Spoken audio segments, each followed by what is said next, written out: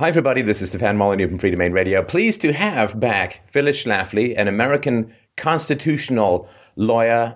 Some would call her a conservative activist. I would say probably closer just to the middle of the bell curve bulge of common sense. She's an author and a speaker. She's written extensively on military matters, and she led the campaign, a successful campaign against the ratification of the Equal Rights Amendment.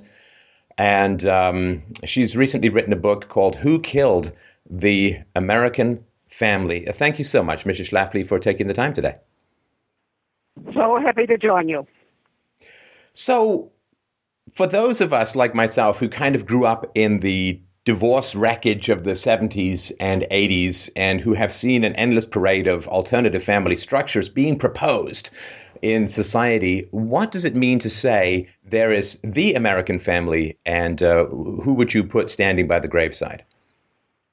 Well, the building of the great middle class with a father provider and mother taking care of the children was the foundation of our society. That's when we became number one in economics as well as in military superiority. And it was a way for people to live happily, and it was just a great building of our country. And that middle class family has pretty well disappeared now.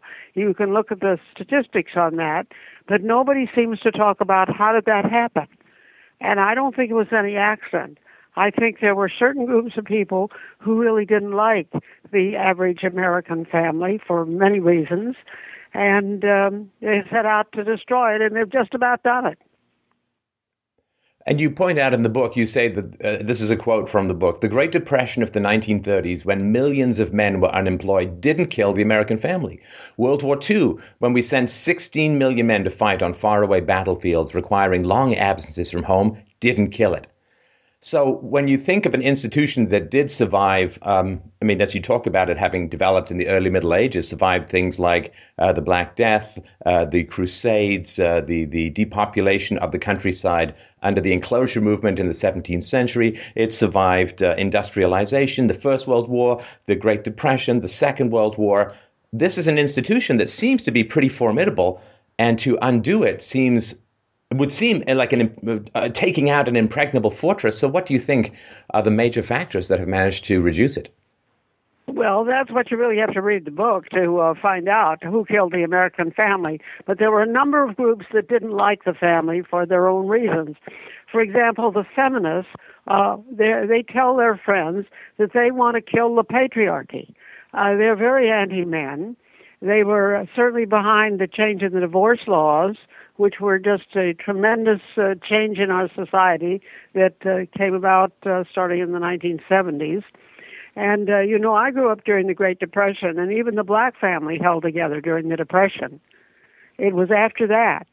So the feminists were a major factor. Another factor is, frankly, free trade. They started sending the good American jobs overseas. And no longer could the husband get a good $50,000 a year job to support his family. And so when he couldn't, that meant his wife had to go into the workforce and maybe work at Starbucks or some minimum wage job. And was another attack on the family. And then the whole the media, the people who think they're experts were always talking down the family, didn't need the family anymore. And certainly the family was not reinforced in school, although we see the recent statistics. We've spent all this money to try to improve public schools and to eliminate what they call the gap between the high-achieving and the low-achieving students. And they used to think the reason for the gap was poverty.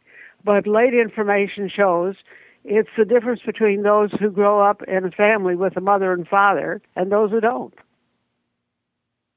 Well, that is something I've been reinforcing in this show, the degree to which the welfare state is largely the single mother state, and B, that the children who come out of single mother households are at significant and highly elevated risk of a wide variety of social dysfunctions, which society has a huge deal of trouble trying to fix after the fact. Prevention is worth many, many times that of cure. And the prevention, of course, for single motherhood was the requirement for marital commitment before the production of children. And that link really seems to have unraveled in an incredibly rapid period of time. You could really date this from the mid-'60s, I would say. Yes, and something you said reminds me of another one of these powerful forces against the family are incentives. And financial incentives are very powerful, both to rich and to poor. And the incentives now are to the woman who has babies but not a husband. And the more babies she has, the more goodies from the taxpayers' money she gets. And those incentives are powerful. And it's extremely unfortunate that was caused by initially by Lyndon Johnson's war on poverty, and the war on poverty really didn't advantage married couples, just women having babies, whether or not a husband happened to be around. And of course, when you took away the husband's job and duty as a provider, he didn't see any need to stay around. So he's sashaying on down the block to play with the boys. Right. Would it be fair to say that the creation of the single mother cohort is a specifically, maybe not consciously, but I think specifically Democrat strategy to create a group of dependent voters whose support can be ensured through their dependence on the state?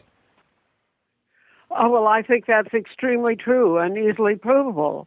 The Democrats want more people on welfare, want more people living on handouts from the government, because they know that the Democrats have promised to continue and increase government handouts, whereas the Republicans seem to be always talking about cutting spending. But the big spending is for welfare. And a lot of people think the only people who get welfare are people who are out of work and completely down on their luck. But actually, the big majority of them are people who are working some kind of minor low-paid job, and they were able to cash in on everything from food stamps to extra money for children and various kinds, and it's a real racket. Well, I think that the gap that you point out in the book, that single moms tend to vote Democrat, whereas married moms tend to vote Republican, can be kind of explained through economics as well, in that the married moms, when taxes go up to pay for the unmarried moms, it comes out of their husband's income, particularly if they're stay-at-home moms. And so it's a wealth transfer from the husbands of married moms to the single moms. And that's, I think, why we see this married women voting to the right and unmarried women voting to the left. Yes, there are powerful incentives and disincentives, and I do discuss those in my book. I think it's kind of amazing. There isn't any other book like my book, Who Killed the American Family. You find a lot of people complaining about the decline in the family numbers, but nobody has undertaken to explain how we got there. And I think people are very much motivated by money inducements and cultural norms shown on the television. And all these things provide inducements against the family. And, of course, the feminist ideology teaches women that men are the enemy. And it teaches them that they are victims of the patriarchy. Patriarchy has become a favorite word they talk about, and they don't want the husband and the men to have any say so. They want the women to rule everything. You said something, not in this book, but something I read a few years ago, Ms. Schlafly, that really, really stuck with me, where you talked about the sheer fun of raising children. And you have, I think, 6 children, and you were voted Mother of the Year, and so I obviously am in awe of your parenting expertise. But there has been such a negative connotation associated with, the women who stay home and raise children and so on. Could you tell a little bit about your perspective from somebody who, did stay home with your kids and obviously have a successful intellectual career as well. What are people missing when they look at staying home with kids and just seeing this drudgery?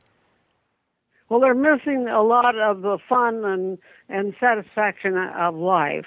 Now, stay-at-home mom isn't exactly the way it used to be, because the private industry has given us these wonderful labor-saving devices. When I got married, the thing I wanted more than anything in the world was a dryer, so I didn't have to hang up my diapers on a line outside in the yard. And now, of course, we have washers and dryers and dishwashers and all kinds of labor-saving devices that have made housework and the care of children. Or they even have paper diapers now. I think of all the thousands of diapers that I washed out in the toilet for my 6 children. And they've made it really so much easier. And, of course, people don't have as many children. When I got married, most everybody in my town had 6 children. But you don't find that so much anymore. So there's all kinds of other time that you can do exciting things and enjoy life and pursue your interests.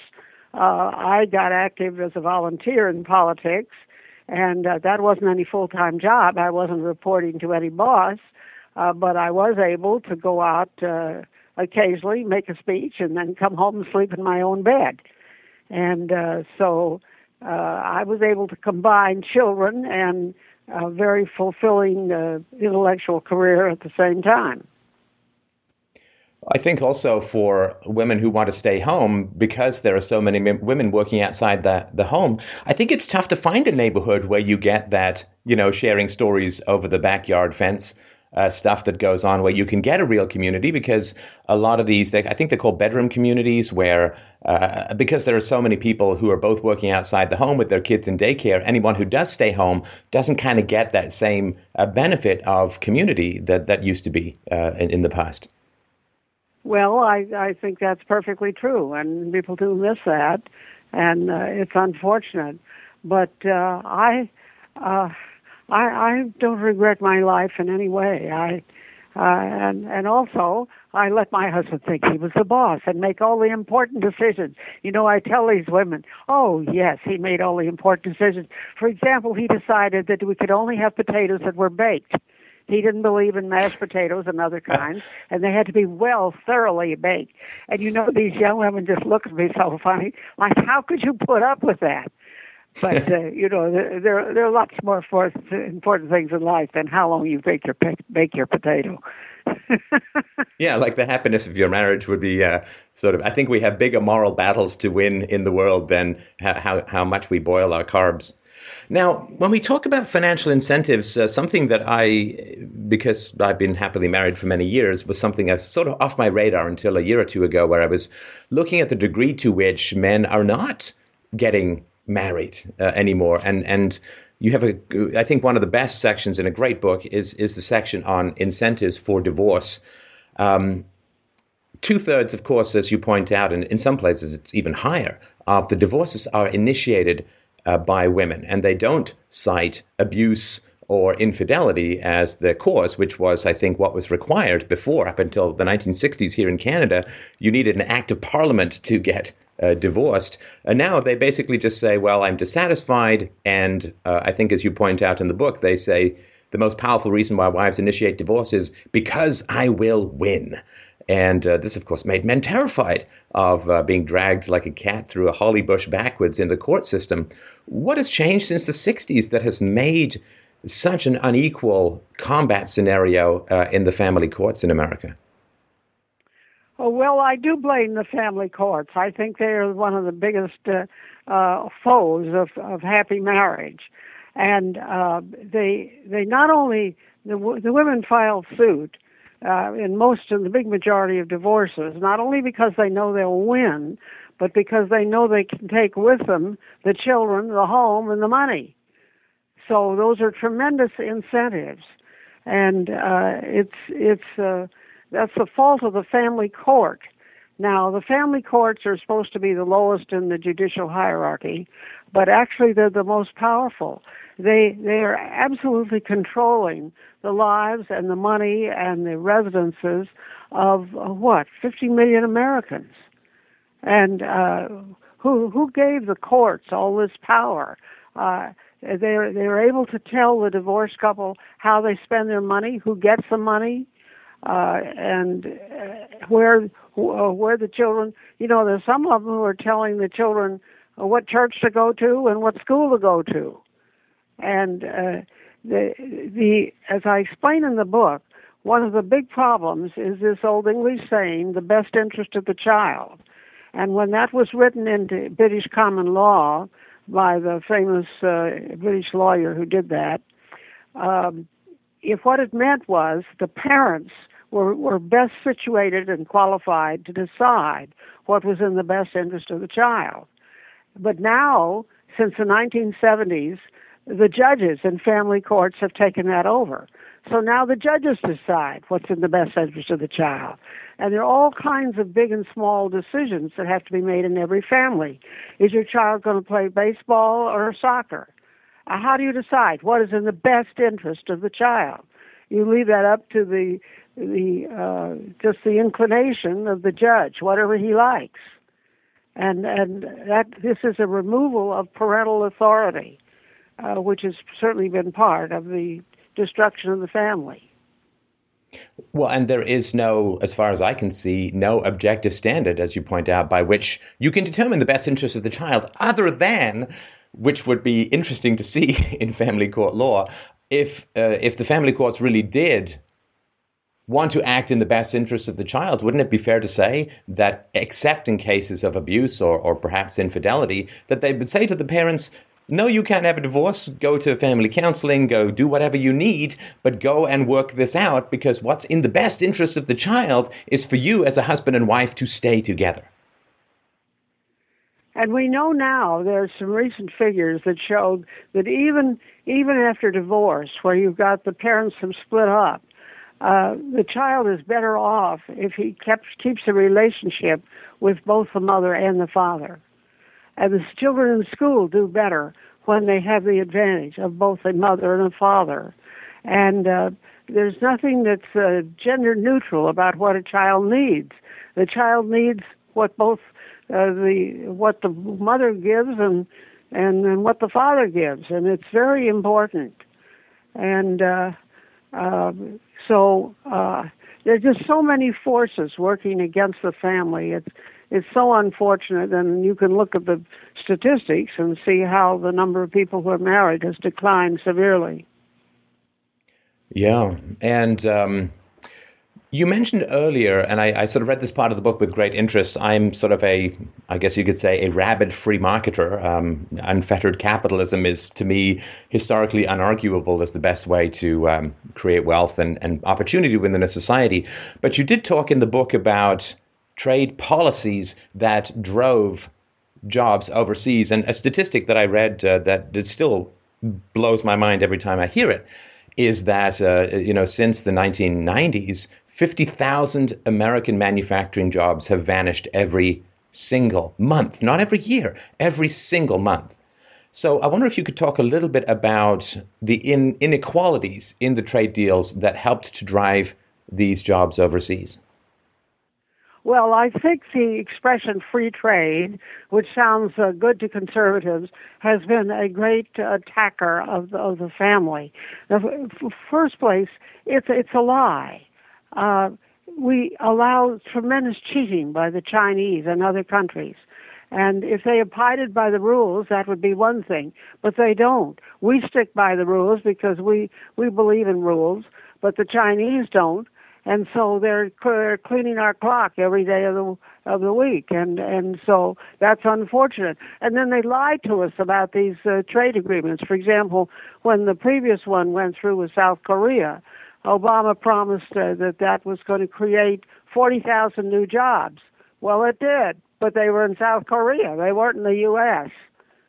And so I'm tremendously offended with the way they lie to us about the whole subject of free trade. And I think if you and we don't have any world system that can really enforce these rules, and so we just live with it, and it's no fun playing with somebody who doesn't play by the same rules you do.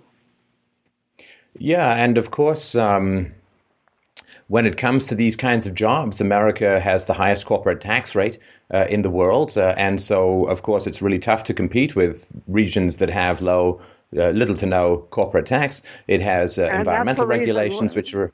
I'm sorry. Go ahead. That's the reason why the Democrats are always pushing heavy immigration. The big businesses want to bring in cheap labor.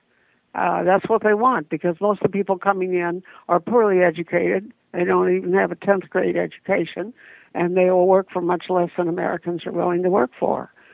So it's an attack on the family every way, both morally and financially.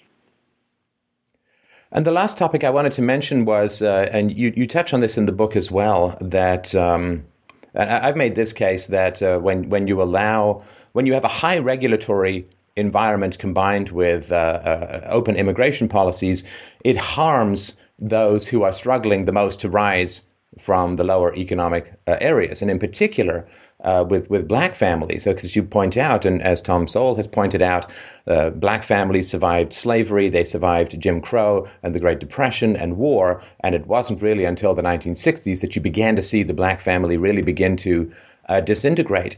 And they have, where the black family has gone in terms of disintegration, other ethnic groups seem to be sort of in hot pursuit off that cliff. I wonder if you could talk about where you've seen any ethnic differences in how the family has been undermined since the 60s.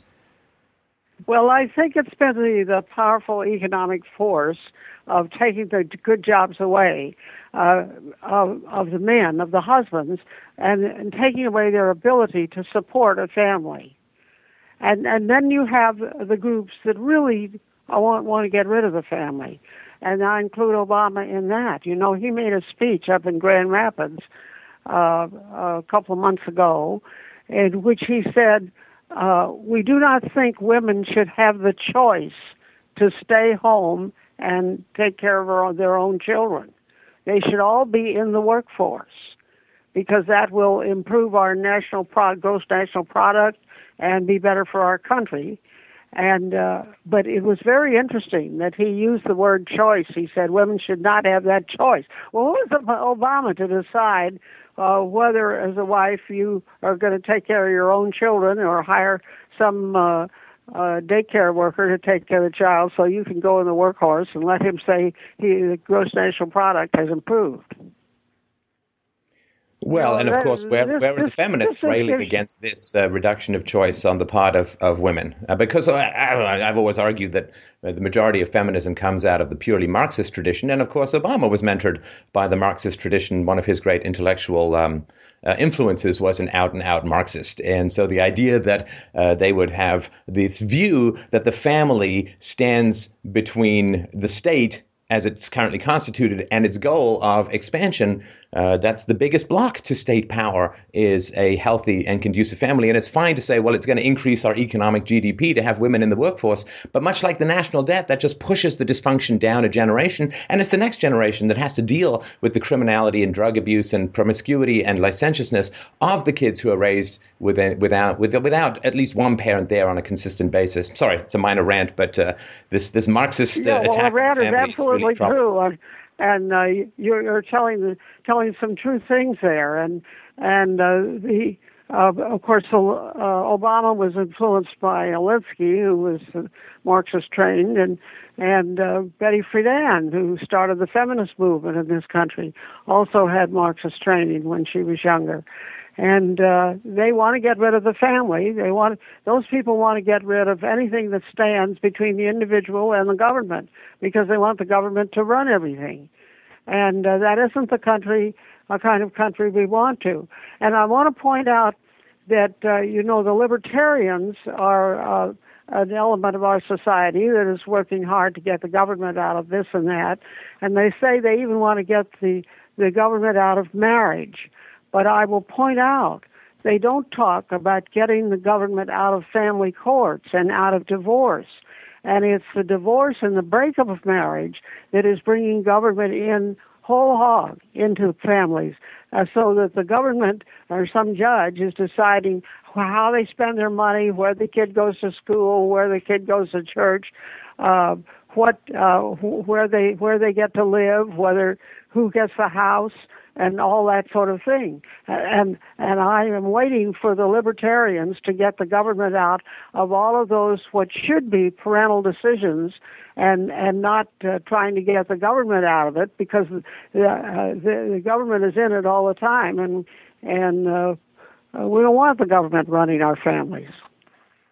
Well, speaking as someone who's tried to get the libertarians to focus more on family matter with some success for many years, it is a frustration the degree to which people who focus solely on ideology don't understand that you cannot reduce the size and power of the state without strengthening the family. That there's simply no way to do it, because people respond to incentives.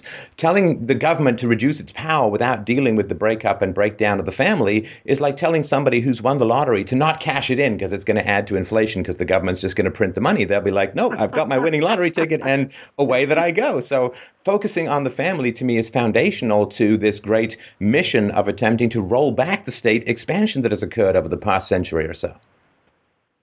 That's right. We've got to rebuild a family in order to have a bulwark against total government control. And that's the only way to do it. Because in the world, in the country that I grew up in during the Great Depression, the family, our government survived because the family is a really an independent unit. It's designed and equipped and motivated to support itself, not to look to some kind of a handout somewhere. And the children who come out of intact and healthy families are functional to the point where they don't need a big state, because they're not out making big disasters and committing crimes and getting addicted and knocking people up. They're out there being responsible, mature adult citizens with the capacity to negotiate that you only get from family and you can't get from a daycare or other sort of pseudo-family institutions. The kids that come out of healthy, intact, and peaceful families are so functional that the state becomes like, well, why would I need that? It's like buying insurance it's like buying insurance for possession by a devil you don't even believe in some other religion. You don't need it if you come out of a healthy, functioning family unit. The need for the state evaporates to a large degree as well.